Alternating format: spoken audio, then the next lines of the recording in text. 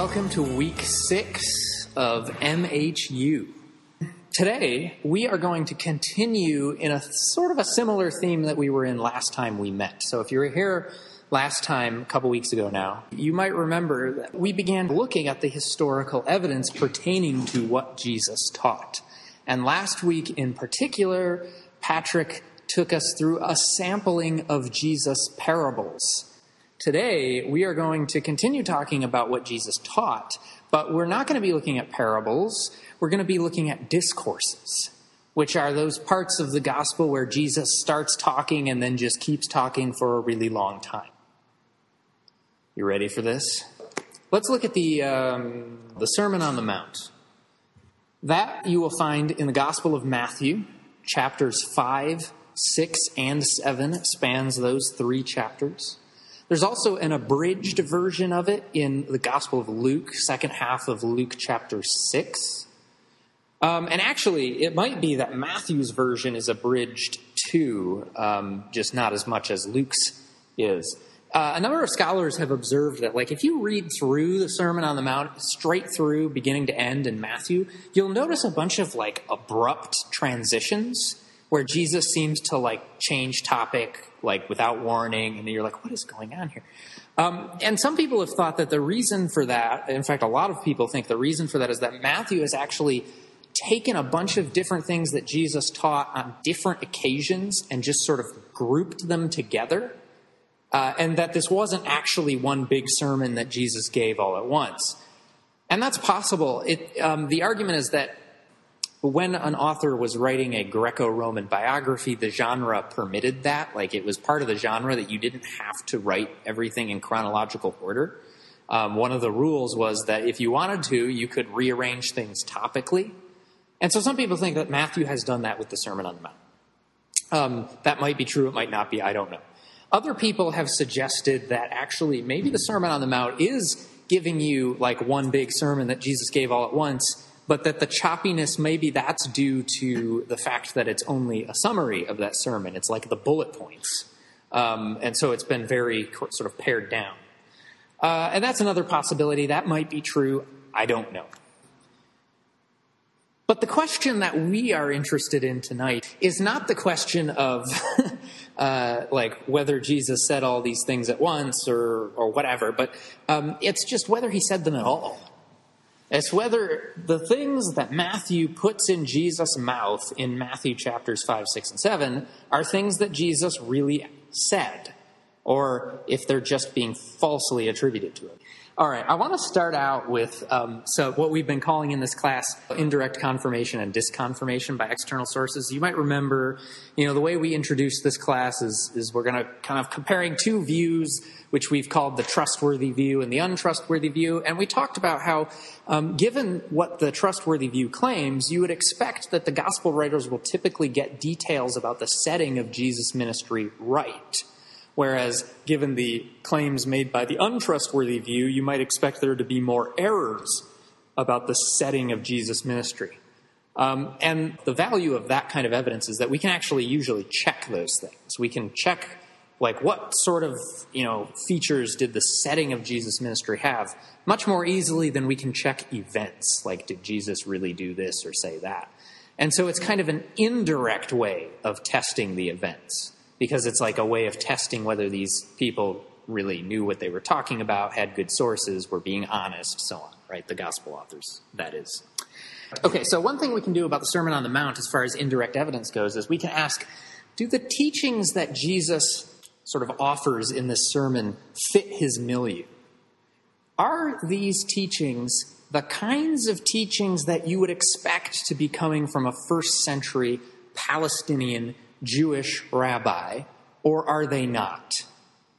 And that question, so that's one way we can test this view, right? Because if, as Matthew is claiming, that Jesus actually said these things, you would expect that to be the case. You would expect that these things kind of sound like they're coming from Jesus or someone in Jesus' situations.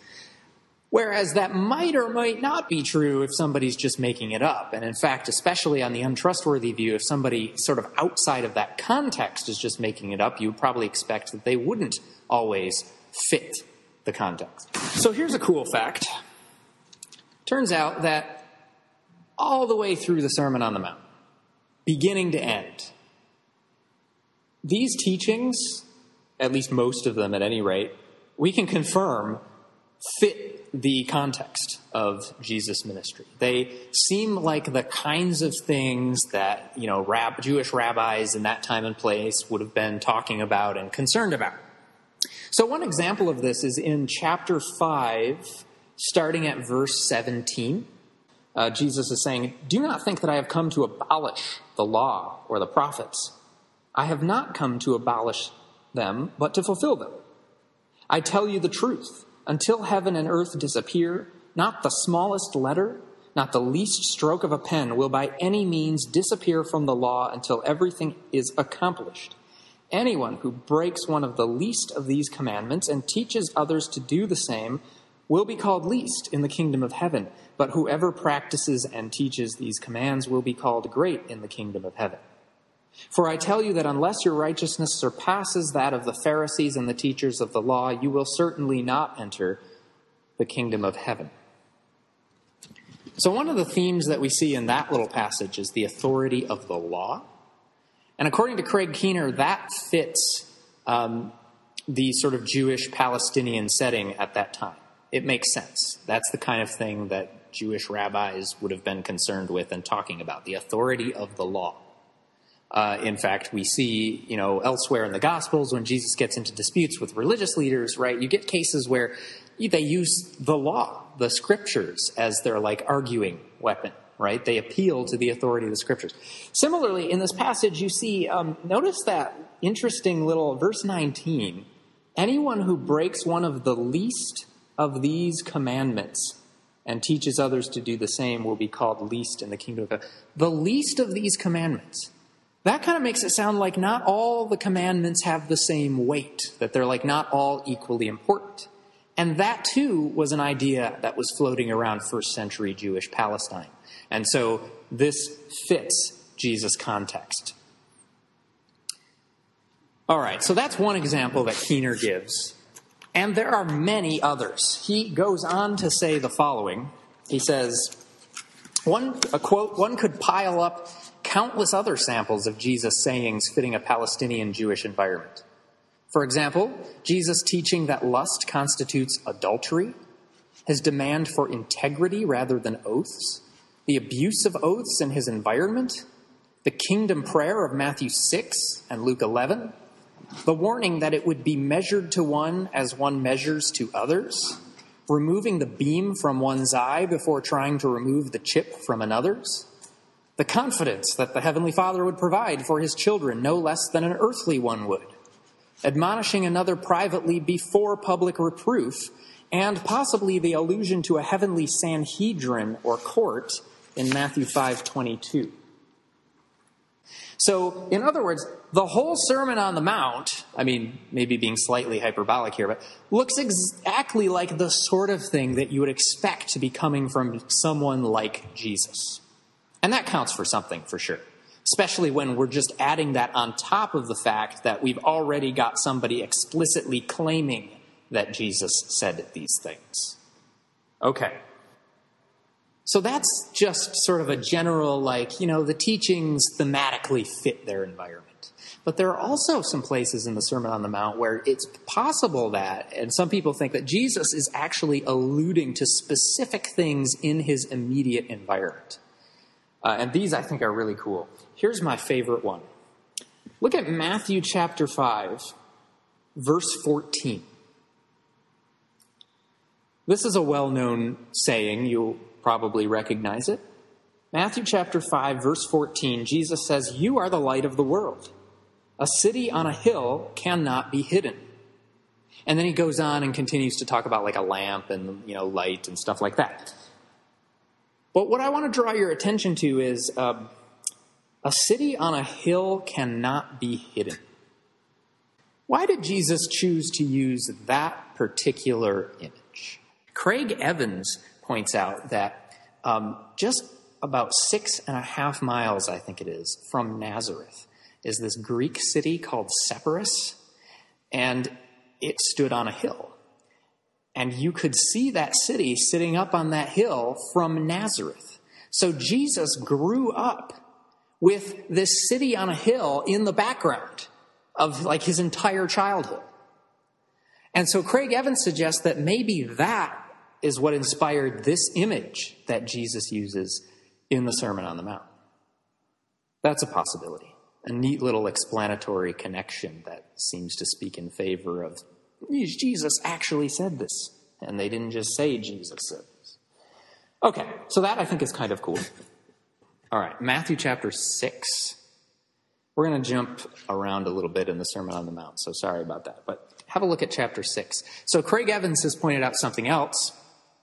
In chapter 6, Evans says, like, the first half of this chapter is kind of about hypocrisy and prayer and things like that. And Craig Evans has pointed out that there are a lot of little, like, phrases and images in the first half of chapter 6 that might be alluding to a theater that was in the city of Sepphoris.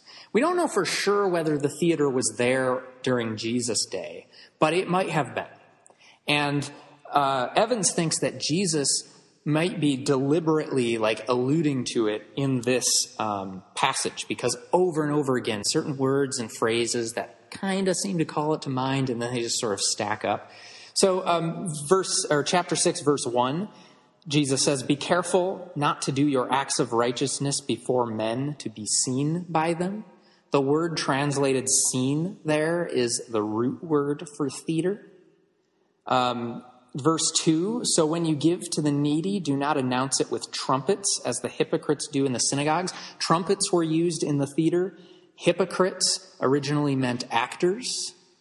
Verse 3, "But when you give to the needy, do not let your left hand know what your right hand is doing." Evans thinks that might be alluding to certain like hand gestures that were used in the theater. Verse 5, "And when you pray, do not be like the hypocrites, for they love to pray standing in the synagogues and on the street corners to be seen by men." The street corners thing might be an allusion to this fact, that in Sepphoris there was this colonnaded street, and the actors would go out on the street and try to draw people into the theater. And so Evans thinks that there might be an allusion to that there with the street corners business. Jump all the way down to verse 16. Jesus says, "When you fast, do not look somber as the hypocrites do, for they disfigure their faces to show men they are fasting." Disfiguring their faces, Evans says, another element that, of things that were involved in like the theater. So it's possible then that Jesus is sort of drawing a bunch of imagery and terminology here from the theater in nearby Sepphoris. Okay. And then one more example of this sort of a thing that I want to share with you. Chapter 5, verse 41. This is the passage where Jesus is talking about how you should respond to injustice with kindness. And one of the examples he uses at verse 41, for a long time, I was like, this is very strange. Like, what is he talking about here? He says, "If someone forces you to go 1 mile, go with him 2 miles. And I always, for a while, I was like, what is that about? Like, I mean, sure, I kind of get the example, but it seems like a strange example. Like, because when does that happen? Right? Like, when does somebody just randomly, like, abduct you and force you to walk with them or something for 1 mile? But as it turns out, and I don't remember where I first learned this, but probably in a sermon, actually. As it turns out, in the Roman Empire, Roman soldiers sometimes would force like random people to carry things for them. And we actually see this happening in the Gospels in one place, because you might remember when the soldiers are leading Jesus out to be crucified, they commandeer Simon of Cyrene to carry Jesus' cross when Jesus is unable to do that. Anyway, so it might be that Jesus is alluding to that in this passage. Got it. So Austin has noted that he has heard it claimed in sermons. We don't have a better source right now, but we have claims from sermons that apparently there was like a legal limit on, like, a soldier could not force you to go farther than 1 mile. And so that would make going the 2nd mile extraordinarily supererogatory, I suppose. So those are some things about just the way in which the teaching in the Sermon on the Mount really does seem to kind of pin it down right into the context where it's supposed to have come from, which speaks in favor of the trustworthy view. To some extent, at least, right? None of these things are, like, decisive, of course. Let me say some other things about the Sermon on the Mount, and then I want to hear if you have any questions about it. So jump to the beginning of chapter 5, very beginning of the Sermon on the Mount. It begins, the actual sermon begins in verse 3 with the Beatitudes, which are those little proverbs of the form, blessed are the so-and-so, for they shall such and such, right? So starting at verse 3, Jesus said, blessed are the poor in spirit, for theirs is the kingdom of heaven. Blessed are those who mourn, for they will be comforted. Blessed are the meek, for they will inherit the earth. Blessed are those who hunger and thirst for righteousness, for they will be filled, etc., etc. Okay, I'm not going to read all of them. But a couple of interesting things about these Beatitudes. It's worth noting, first of all, that the Beatitudes are one of the things that Luke repeats in his more condensed version of the Sermon on the Mount. And if you take Matthew's Beatitudes and Luke's Beatitudes and lay them side by side, you'll notice that they're not exactly the same. They're a little bit different from each other. Now, for some people, that's like an immediate alarm, like, oh no, they don't agree. This is like a contradiction or something, right? Matthew and Luke can't get their story straight. And we're going to talk a little bit about that in a second. But in this case, Craig Keener has pointed out that actually it looks like the differences between Matthew and Luke's Beatitudes reflect different ways of translating an original Aramaic statement into Greek, which actually turns out to be evidence in favor of the trustworthy view, because it suggests that Matthew and Luke are getting their Beatitudes from an earlier source, a common source, right? A source they both had access to, and a source that was in Aramaic. And guess what? When Jesus was in Galilee, he was almost certainly teaching in Aramaic. So that actually looks like what you'd expect it to look like if the trustworthy view is true. Another interesting fact about the Beatitudes, Giza Vermes has pointed out that they satisfy the criterion of coherence, which we didn't get to talk about in the first day of class. It's a type of evidence that we just didn't cover, but it has come up a couple of times. And the rough idea is just that sometimes certain themes or patterns seem to just pervade all of our sources about Jesus. And when they do, people think, oh, okay, then probably Jesus really did emphasize that theme or whatever, right? Because it's in all these sources, many of which are independent of each other and so on. Some of them are earlier, some of them are later, blah, blah, blah. And then the thought is like, well, anytime you find an instance of that pattern or that theme, you're then in a position to say, well, that's a reason to think Jesus actually said that, because it sounds like the sort of thing we know he would have said. See how that works? Okay. So the Beatitudes, according to Giza Vermes, fit this criterion because the virtues that Jesus is extolling in the Beatitudes are virtues that we see Jesus endorsing and exemplifying and teaching about all throughout the Gospels. So it seems like the Beatitudes satisfy that criterion. They sound like the kind of thing Jesus would have said, roughly. Similarly, there's another, not just one other perhaps, but one other that I'm going to mention at any rate. The Lord's Prayer starts in Matthew chapter 6, verse 9 is where it begins. The Lord's Prayer is also packed with themes that are known to be characteristic of Jesus. Giza Vermes highlights them. He notes the following themes or ideas that were like characteristically Jesus-like. He says, just from the prayer, God as Father, the sanctity of his name, the appeal for the instant coming of his kingdom, the focus of prayer on immediate needs, the bread of today, the obligation to forgive in order to obtain forgiveness, and the hope in liberation from demonic powers. All of these form a perfect synopsis of the doctrinal and moral message of Jesus. That was Giza Vermes. So that's another case of something in the Sermon on the Mount satisfying the criterion of coherence. It just kind of sounds like Jesus. And that definitely counts for something. Now let's go back to that thought about what happens when you compare Matthew and Luke on the Sermon on the Mount. One thing that you'll find is that Matthew tells you right away, beginning of chapter 5, that Jesus is on a mountainside when he gives this sermon.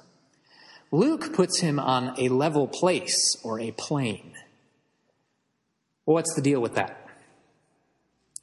Well, here are a couple of suggestions.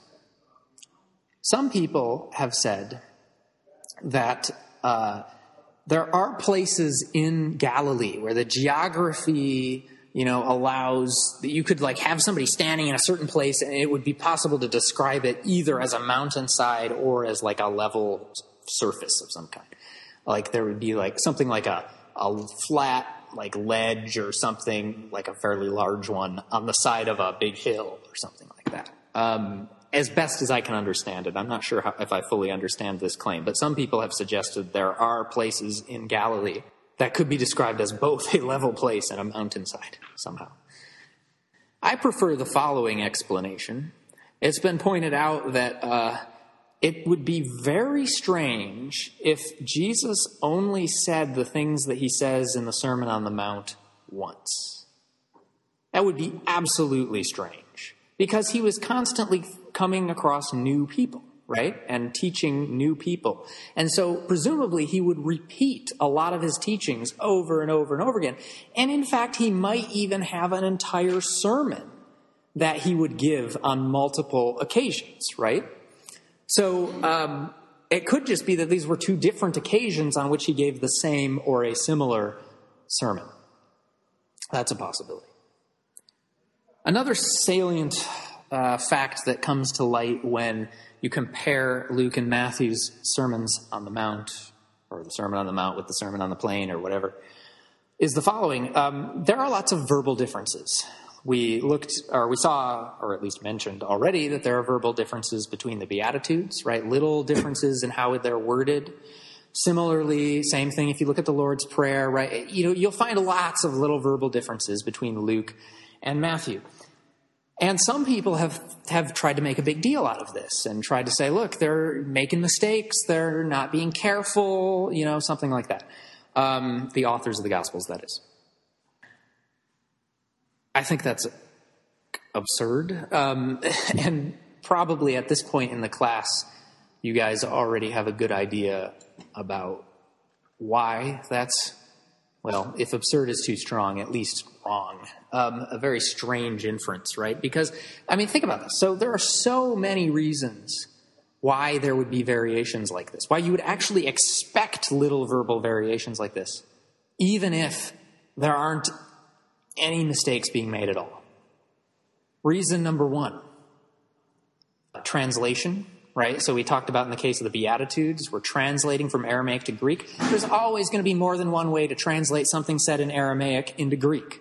And so you might just have two different translations of what Jesus said, and then you get some verbal differences. Paraphrase. Very unlikely that the people writing the Gospels are quoting Jesus word for word. Usually they're paraphrasing. And there's always going to be more than one way to paraphrase something. So we could just have different paraphrases of the same original statement that Jesus made. That would also give you some verbal differences. And then there's the whole, Jesus might have given this sermon or similar sermons more than once, right? And probably he's not going to say it exactly the same way every time. That would also be strange, right? Think about it. If your thought is as long as both of these authors are reporting the same teachings of Jesus, we should expect there to be no verbal differences between them. What kind of a world are you imagining? A world where everybody always chooses to translate something the same way as the next guy over here. Where everybody always paraphrases somebody exactly the same way as the next person over here.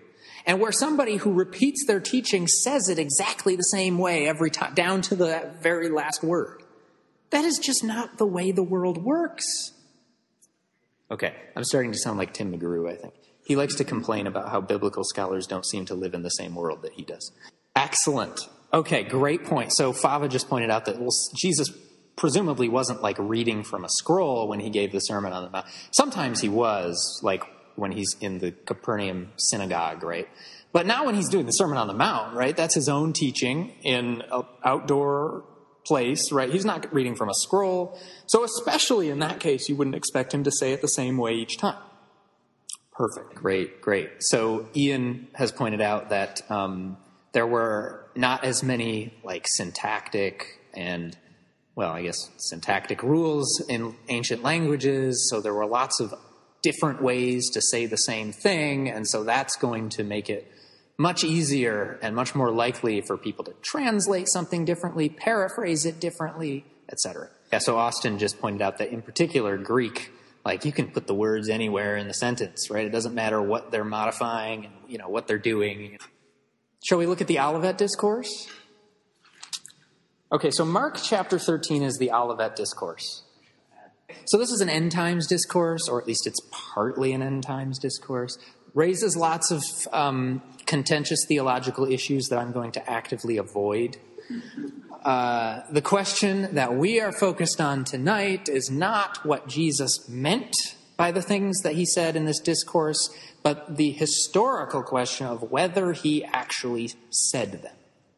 The discourse begins with a scene in the temple, or as they're kind of leaving the temple. So Jesus is in Jerusalem for Passover with his disciples.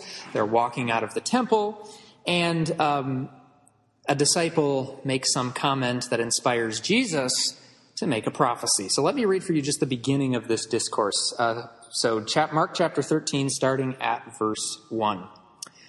As he, that is Jesus, was leaving the temple, one of his disciples said to him, "Look, teacher, what massive stones, what magnificent buildings.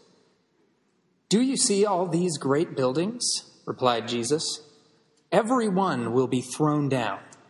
As Jesus was sitting on the Mount of Olives opposite the temple, Peter, James, John, and Andrew asked him privately, "Tell us, when will these things happen?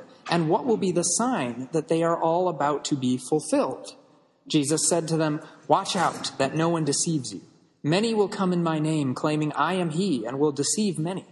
When you hear of wars and rumors of wars, do not be alarmed. Such things must happen, but the end is still to come.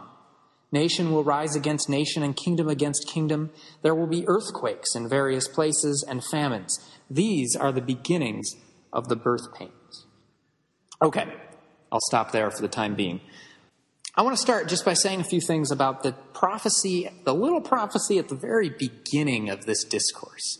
The disciple, this unnamed disciple, as they're walking out of the temple, kind of exclaims how marvelous the temple is, right? What does he say here? "Look, teacher, what massive stones, what magnificent buildings." And this is a small thing, but nevertheless, that comment is absolutely spot on in terms of like historical plausibility. Because if you've never done this, look up images of the like drawings of the Jerusalem temple. It was enormous, and it was beautiful. And this is just a totally believable thing for like a disciple of Jesus who's maybe from Galilee. Who knows? Maybe never seen this temple before, right? And he's just followed Jesus to Jerusalem for Passover, and he's marveling at this awesome structure. So, I mean, that's a small thing, but it has like the ring of truth to it, as Tim McGrew might say. And then what does Jesus say in response to that little outburst? He says, "Do you see all these great buildings? Not one stone here will be left on another. Every one will be thrown down." So that is a kind of a little prophecy, right? He's prophesying the destruction of the temple. And that prophecy, we know, came true. The temple was destroyed in 70 CE, as Elena has pointed out. And this has led some commentators to think like, wait a minute. How did Jesus know that, right? Especially, if you're coming from the point of view that's skeptical about supernatural, abilities and entities and so on, I can see, it's reasonable to doubt that Jesus really made that prophecy, right? And so some people have tried to say, no, this was just made up later by the Christians and then attributed to Jesus to try to make him look good, to say, look, Jesus saw this coming. He predicted this whole thing. Okay.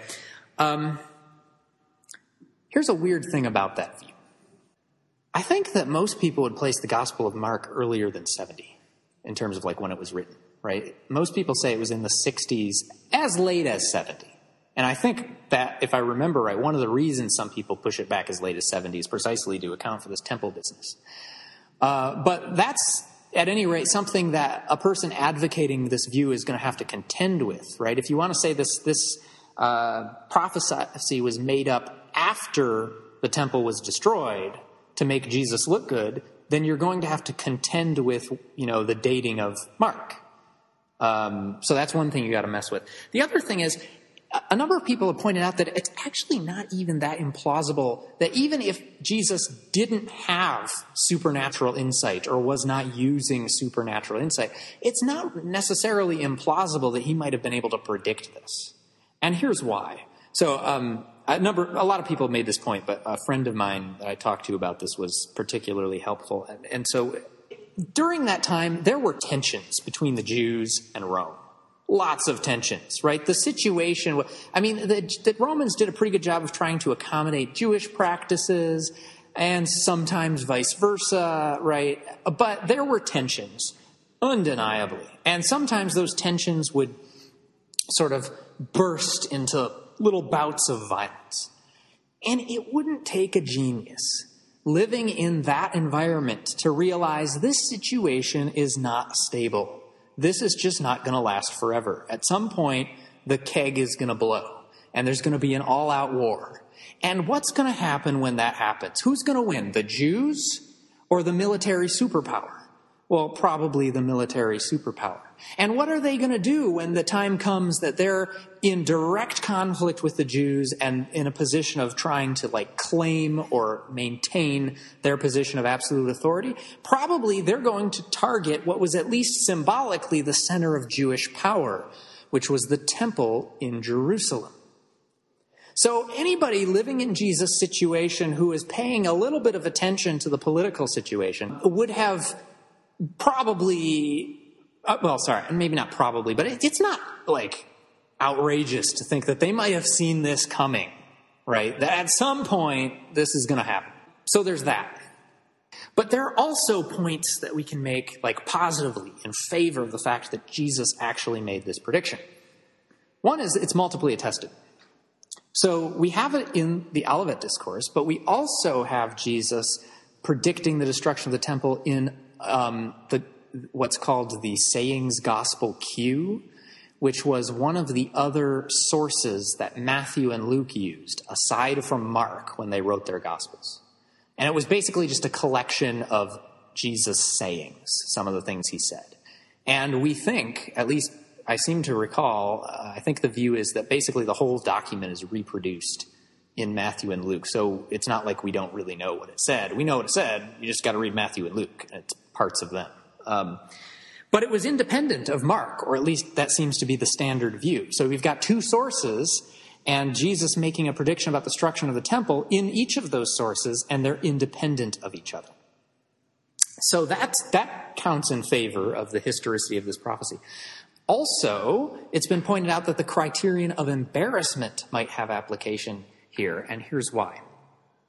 Let's suppose that you are an early Christian, and you want to make Jesus look good, and so you think, I'm going to say that he made this prophecy, because this whole temple that just got destroyed, I'm going to say that Jesus predicted that, and that'll make him look super awesome, right? It'll make him look like a true prophet of God, because he predicted the future, or something like that, right? Is this the prophecy you would make up? I mean, look at what this says. Do you see all these great buildings? Not one stone here will be left on another. Every one will be thrown down. Two problems here. Problem number one. There are no details. So if you're making up a prophecy to try to make Jesus look good, you've got all the information about what happened with the temple. Wouldn't wouldn't it further your goal at this point to include details about when the temple was destroyed, who destroyed it, why and how, right? But all you've got here is Jesus saying it's going to be destroyed. And similarly, Jesus says something that, if taken a certain way, could make the prophecy look like it's a false prophecy, right? He says, not one stone will be left on another. Now, probably that's rabbinic hyperbole. Rabbis would often overstate things for the purpose of effect, and we see this all the way through the Gospels. Jesus does this all the time. And that's probably what he's doing here. But it wouldn't be too hard to misinterpret him and take him literally as saying, not one stone will be left on another, literally. But if you took him that way, you would think that the prophecy was false, because it isn't the case that when the temple was destroyed, not one stone was left on another, right? The western wall was left standing. So someone who's making up a prophecy to make Jesus look good might try to avoid a language that could be misinterpreted as that would make it a false prophecy if you misinterpret it that way, right? So there are some reasons to think that if someone were making up this prophecy, it wouldn't look like this. It would look different than this. Okay. Have a look at verse 9 and following. Jesus is continuing to discourse, and he says, "You must be on your guard. You will be handed over to the local councils and flogged in the synagogues. On account of me, you will stand before governors and kings as witnesses to them, and the gospel must first be preached to all nations. Whenever you are arrested and brought to trial, do not worry beforehand about what to say. Just say whatever is given you at the time, for it is not you speaking, but the Holy Spirit." Does that sound to anyone like exactly what happens in the book of Acts? Sounds a lot like the sort of things that happen in the book of Acts. So, some commentators have said, look, not just that passage, but in fact throughout the discourse, you see all these themes that were sort of characteristic of a later time, the early church era, and that were not characteristic of Jesus' ministry. And that's a reason to think that maybe this discourse or parts of it were made up by people in that later environment and then just falsely attributed to Jesus. That's an argument that people have often made. What should we say about that? Actually, I'm inclined to think that that does count as some evidence in favor of the untrustworthy view. But on the whole, I also think that that's false. I think Jesus did say these things. And one thing that we can say about this is that, of course, the traditional view is that Jesus predicted and anticipated a lot of the things that went on in the early church era, right? In fact, the traditional view is that he founded the church and then after his resurrection sent it on a mission to the whole world. And so if that's the case, then contrary to what some commentators have claimed, you might actually expect Jesus to be anticipating these themes of evangelism, including evangelism to the Gentiles and there being a church and persecution of that movement. Because, surely that wouldn't be hard to predict. If Jesus knows that, okay, I'm going to send these people out making these claims in this environment, of course he's going to be able to predict that there's going to be severe kinds of persecution and so on, and that it would look maybe a lot like the passage we just read, because that's actually kind of generic, the sort of things that are described in that passage, if you think about it. Okay, so I think this is a complicated issue because I'm not entirely sure how to weigh the evidence when one of the hypotheses is that Jesus predicted the future. It's tough, but there's a lot of interesting stuff there, and I don't think that it's anything that we should be worried about. Okay, we got all kinds of people now. Great, excellent. So drawing on a point we made earlier, Elena has just pointed out that you can make an argument that if somebody had made this prophecy up after the fact, they might have gone into a lot more detail to make it look a lot more impressive because, they know what happened, so they are able to do that. And the fact that it's kind of vague makes it sound more like what you'd expect from somebody who's just kind of generally anticipating that, I'm going to send out these people into this environment, and here are the kind of things that are probably going to happen when Okay, great, awesome. have a look at verses 24 and following. But in those days, following that distress, the sun will be darkened, the moon will not give its light, the stars will fall from the sky, and the heavenly bodies will be shaken. At that time, men will see the Son of Man coming in clouds with great power and glory, and he will send his angels and gather his elect from the four winds, from the ends of the earth to the ends of the heavens. Okay, this passage, and not just this one, but various things throughout the Olivet Discourse, which, by the way, also appears in Matthew 24. I just want to point out a lot of the images and language and doctrine in the Olivet Discourse is echoed or alluded to by Paul in 1st and 2nd Thessalonians. This is especially valuable in the case of 1st Thessalonians, because some people, there's a whole debate about, did Paul really write 2nd Thessalonians? But everybody agrees that Paul wrote 1st Thessalonians. And if you look at the second half of 1 Thessalonians chapter 4 and the first half of 1 Thessalonians chapter 5, you will find Paul talking about the end times and the second coming of Jesus.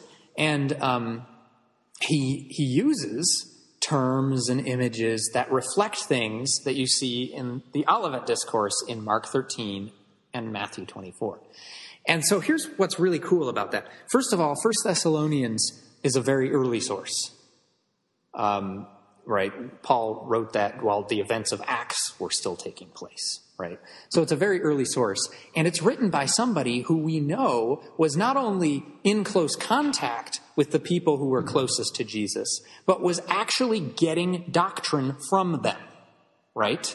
We know this because, in 1 Corinthians, for example, and he will talk, I think a couple of times, he says things like, I'm passing on what I received, right? And we know from Galatians that he went to Jerusalem on more than one occasion to meet with the apostles there, and one time specifically to check and make sure whether the gospel he was preaching lined up with the one they were preaching, right? So we know he was in communication with the closest followers of Jesus about doctrine in particular. Right? And so what we have here is a very early source by somebody who has a direct line to Jesus, in a sense, and is getting teaching through that line, right? So this is an excellent piece of confirmation that Jesus actually did teach the things that are attributed to him in the Olivet Discourse. Let me just say one other thing about the Olivet Discourse. If you look near the end, verse 32 and following, Jesus says, no one knows about that day or hour, not even the angels in heaven, nor the Son, but only the Father. And he goes on about that for a bit. But he's talking there about the time of the second coming. You might remember this. Criterion of embarrassment.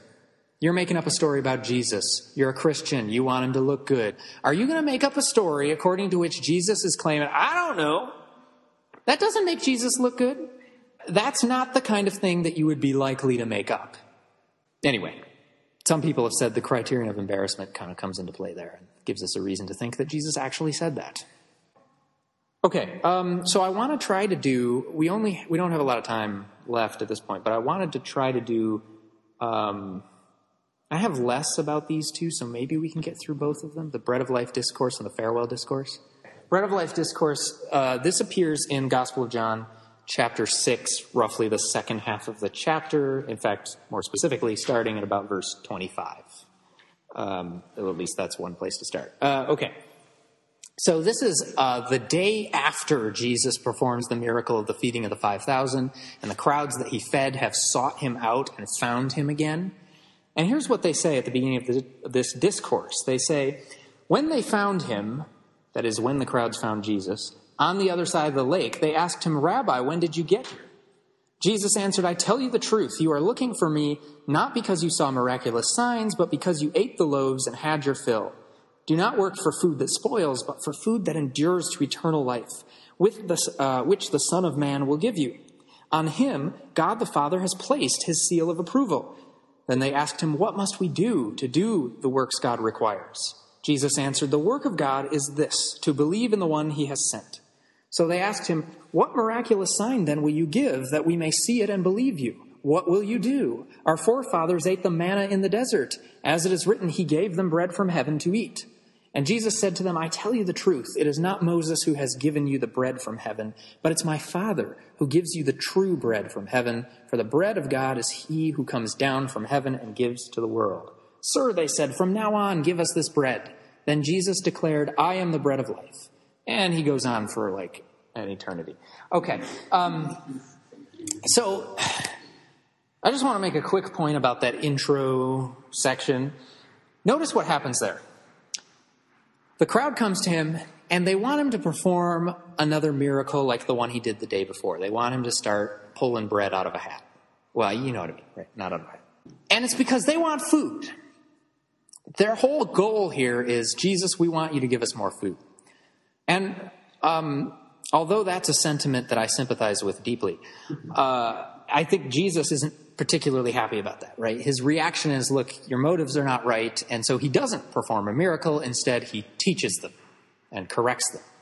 And the point I just want to make is that this seems to satisfy the criterion of coherence, because we also see similar things happening in the synoptics, where people will come and demand a sign from Jesus, and their motives are in some way off, and Jesus doesn't give them the sign, or at least not in the way that they wanted, or something to that effect, right? So, in other words, this just looks like Jesus, right? This is one of those patterns that spans our sources, and so whenever you see an instance of it, you can kind of say, okay, that counts in its favor, because that looks like what the sort of thing Jesus habitually did. Jump down to verse 48. Here's where it gets weird. I am the bread of life, Jesus says. That's the second time he said it. Okay.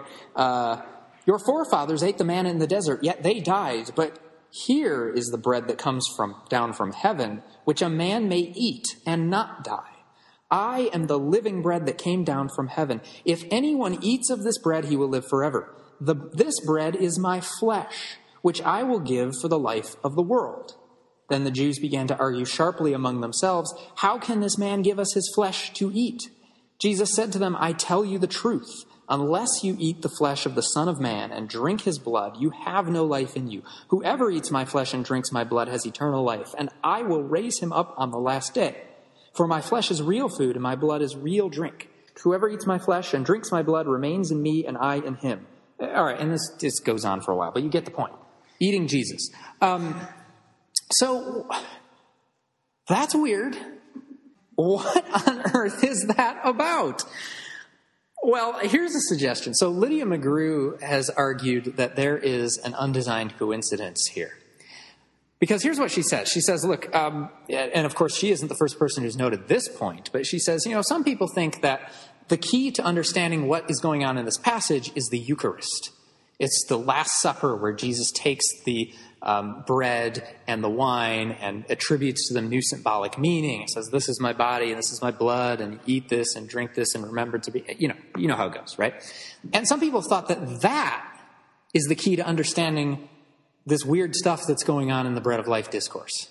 And then like what Jesus might be getting at with this talk of eating his flesh and drinking his blood.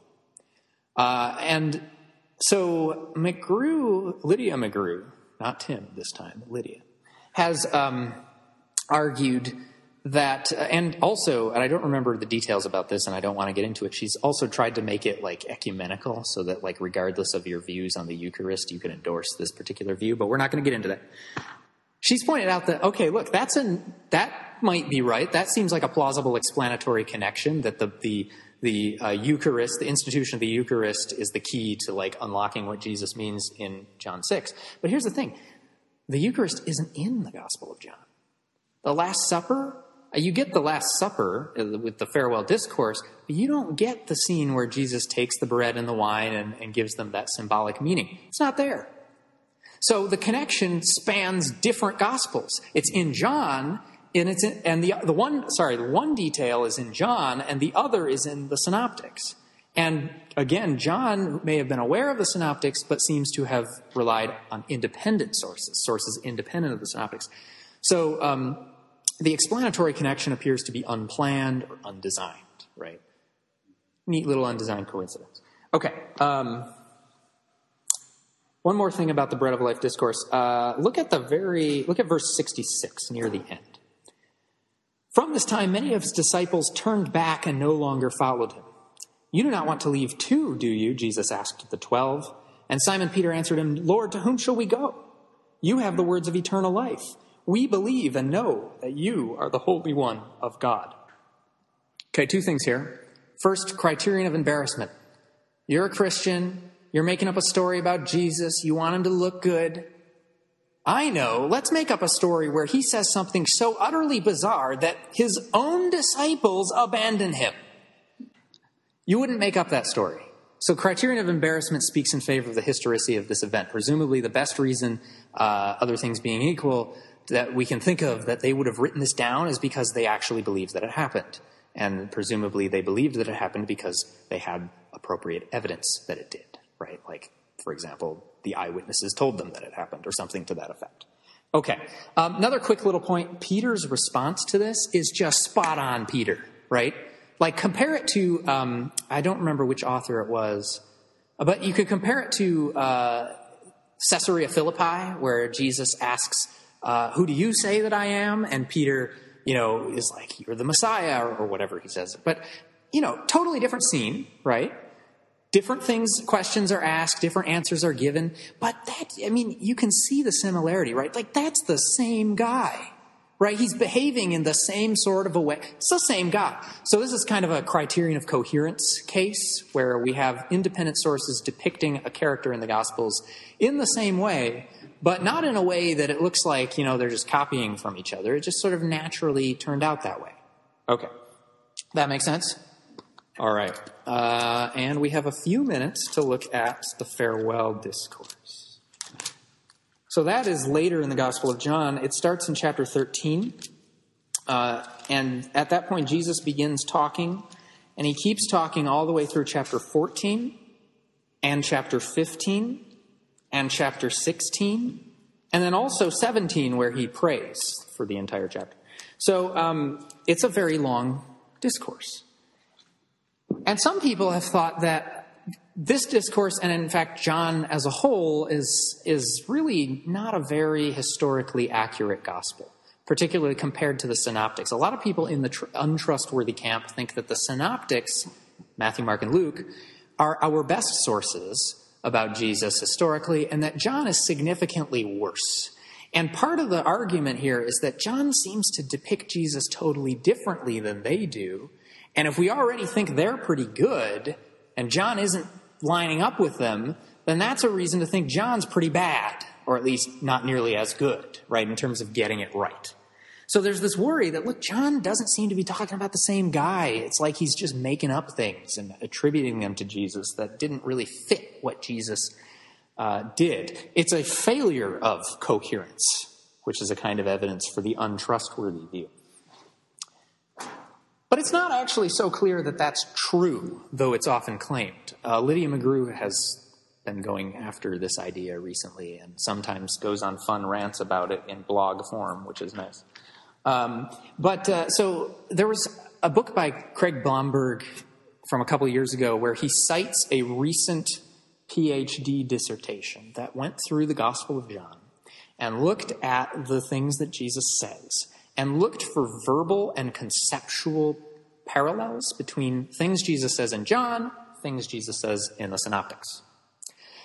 And so verbal parallels mean they're worded similarly. Jesus says something in John, and he says something that is worded very similarly or similarly enough to see the resemblance in the synoptics. Conceptual parallels is, well, maybe it's not worded very similarly, but it's the same idea that you can hear being reflected.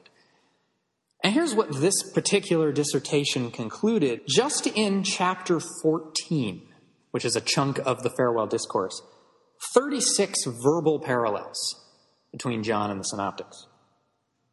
These include parallels regarding the themes of sending the Holy Spirit, future persecution, the efficacy of petitionary prayer, metaphors of bearing fruit, an ethic of love, and so on.